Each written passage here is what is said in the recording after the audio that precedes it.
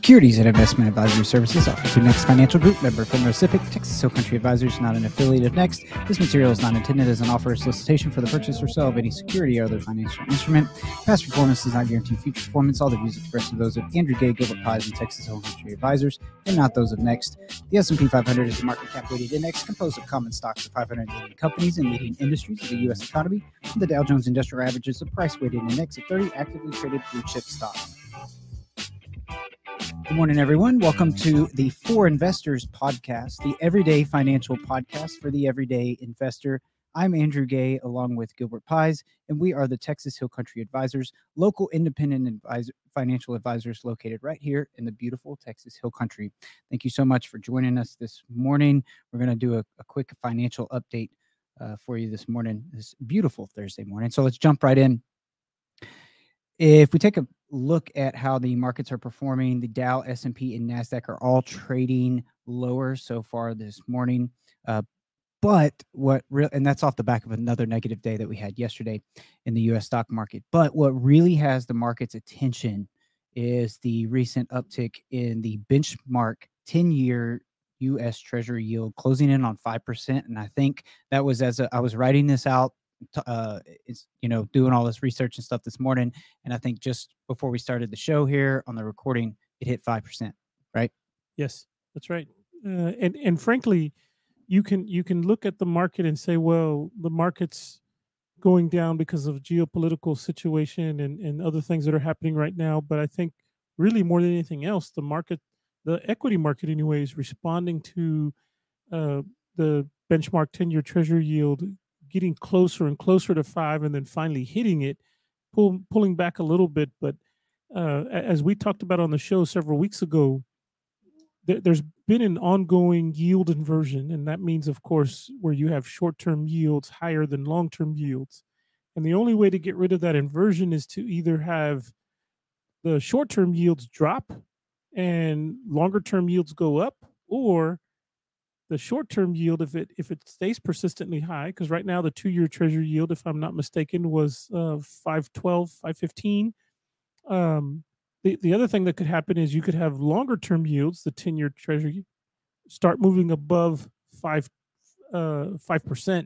and that's exactly what's happened over the past few weeks. And so I think more than anything else, the equity markets are responding to the fact that interest rates on 10-year Treasuries are going higher and are probably going to be consistently high for the foreseeable future. Well, and it makes me wonder. I feel like the Fed has been saying the same narrative, higher for longer, for quite some time. The market's been hearing that for the last several months, and it seems like it's just now waking up to that reality. Right. Yeah, I think the market has for a long time kind of just ignored what the Fed was saying about higher rates for longer. And the market now is finally saying, oh, okay, well, maybe they're serious this time, which is ironic because if you look at other pieces of data and projections for next year, there's still a lot of market participants that are talking about a rate cut next year. How that's likely, I don't know. I guess maybe you could say that could be a possibility if we end up having a recession, but well, that's a good point. If we had to talk about it right now or make a decision today, it doesn't seem likely. And the market is currently pricing in the CME tool, the FedWatch tool that they have there is pricing in, 90% chance that the Fed doesn't raise in November. Furthermore, it's predicting that the first cut will come in after the first half of 2024.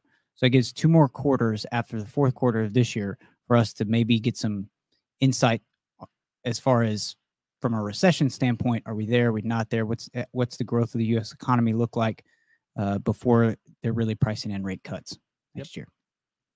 The other part of that's kind of been floating around out there, the other piece of the narrative is that the recent uptick in bond yields might be enough upward pressure on general market interest rates that the Fed might not have to raise in November. Now, the market, I just mentioned, 90% chance that it's thinking the Fed ain't going to hike in November 1st at their meeting in a couple weeks. But it's been sitting with that thought for a while. So even though the Fed's been saying something different, the market has stuck with its idea that the Fed was done after their last rate hike.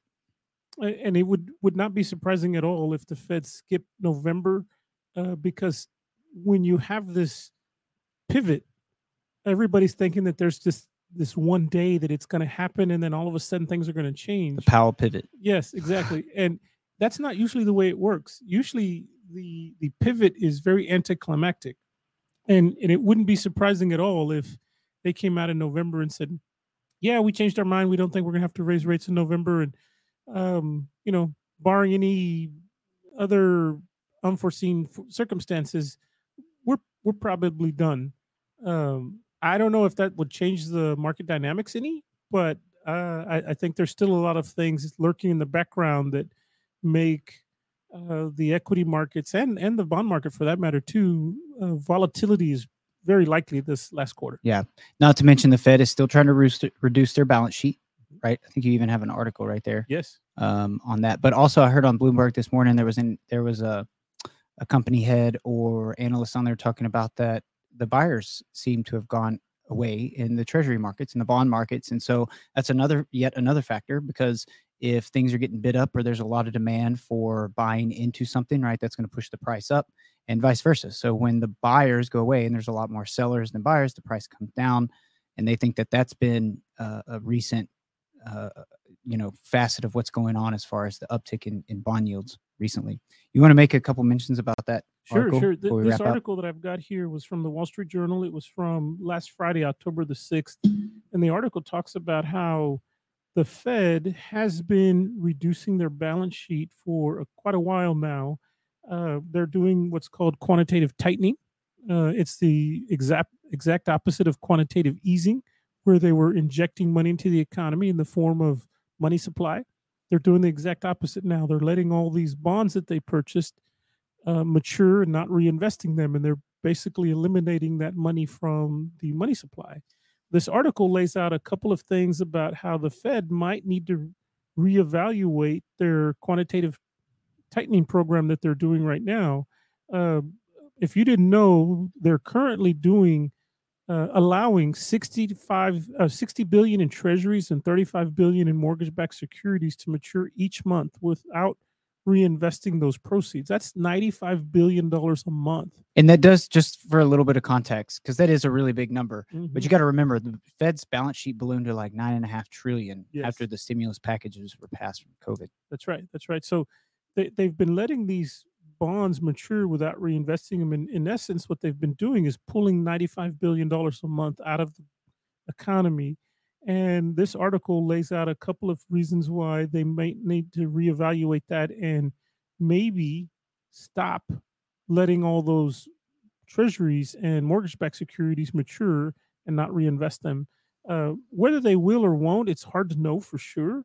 But this article lays out some pretty interesting things about how some of the things that the Fed probably is looking at and trying to evaluate on a regular basis on whether or not they need to continue doing this quantitative tightening. I think if you look at the Fed's their comments about their balance sheet over the past year and a half, they've made it very clear that part of their inflation battle has been to reduce the size of their balance sheet.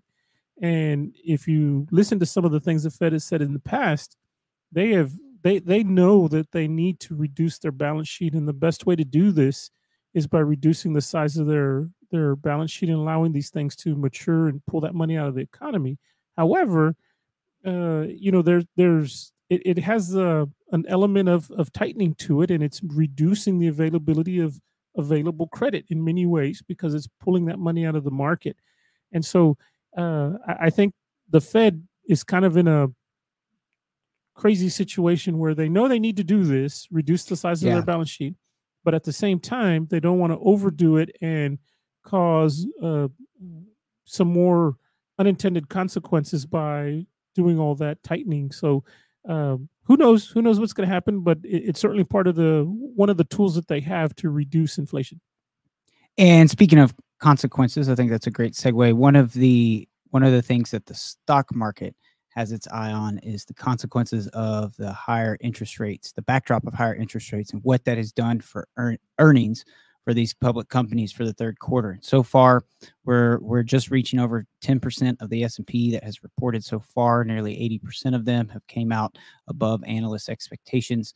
But the flood of earnings from companies continues today with over 100 people reporting. Yesterday was something like 300. I say people, I mean companies reporting. So we will continue to get a lot of that data incoming too, as far as how companies are faring as far as their earnings for the third quarter. And analysts, market participants, investors like to watch that because that they not only report the amount of earning money that they have earned, but they also give guidance on their upcoming quarters as far as how much they expect to earn. And so if maybe they're topping out on earnings right now, that's a lot of times, I talked about this yesterday, but a lot of times if companies are releasing better than expected results for earnings, but looks like we're kind of headed into an economic slowdown over the next couple of quarters, that might be a good enough excuse as any for those companies to guide their future revenue and profit numbers downward and say, hey, listen, we did really good this past quarter, but the next couple of quarters might be tough. And that could give logic to why some other stocks are under downward pressure, just because they think that maybe this is as good as it gets, right? Could very well be. That will do it for us today. Any final mentions, Gilbert, before we jump off? I'm excited. Over the next couple of weeks, we'll be getting a lot of additional Fed data. So not only will we be getting PCE, but of course the Fed is going to meet at the beginning of November. That's only 2 short weeks away, and it's coming up quick. It's coming up real fast, and I think it's going to be. I wouldn't necessarily say volatile, but it's going to be an interesting few weeks, that's for sure. And I think with additional information about earnings coming out and projections for the future, and then of course, as we get into November and December, the holidays, and then we get a lot of different companies will start releasing their forecasts for next year. That's always an interesting exercise to see what they see coming down the road, because it's never the same. And maybe over the next few weeks, what we'll do is we'll look at some of the companies that put out forecasts last year and see how they're kind of ending up this year. That would be an interesting, fun exercise. Yeah, that's a good idea for a great segment. That's awesome. Okay, guys, thank you so much for tuning in. That will do it for us today. We will catch you back here tomorrow. We should be here tomorrow. Have a good rest of your Friday, Junior, and we'll catch you then. Oh, don't forget, please interact with us. Share our content. Helps other people find our show. We're on Facebook, LinkedIn, and YouTube. Most weekdays, the stock market is open in all places you find your podcasts, including Spotify. That's our main channel there, and Apple Podcasts. But jump over there, rate our show. It helps us. Give us a like, give us a follow. We greatly appreciate it. See you tomorrow. Have a good one.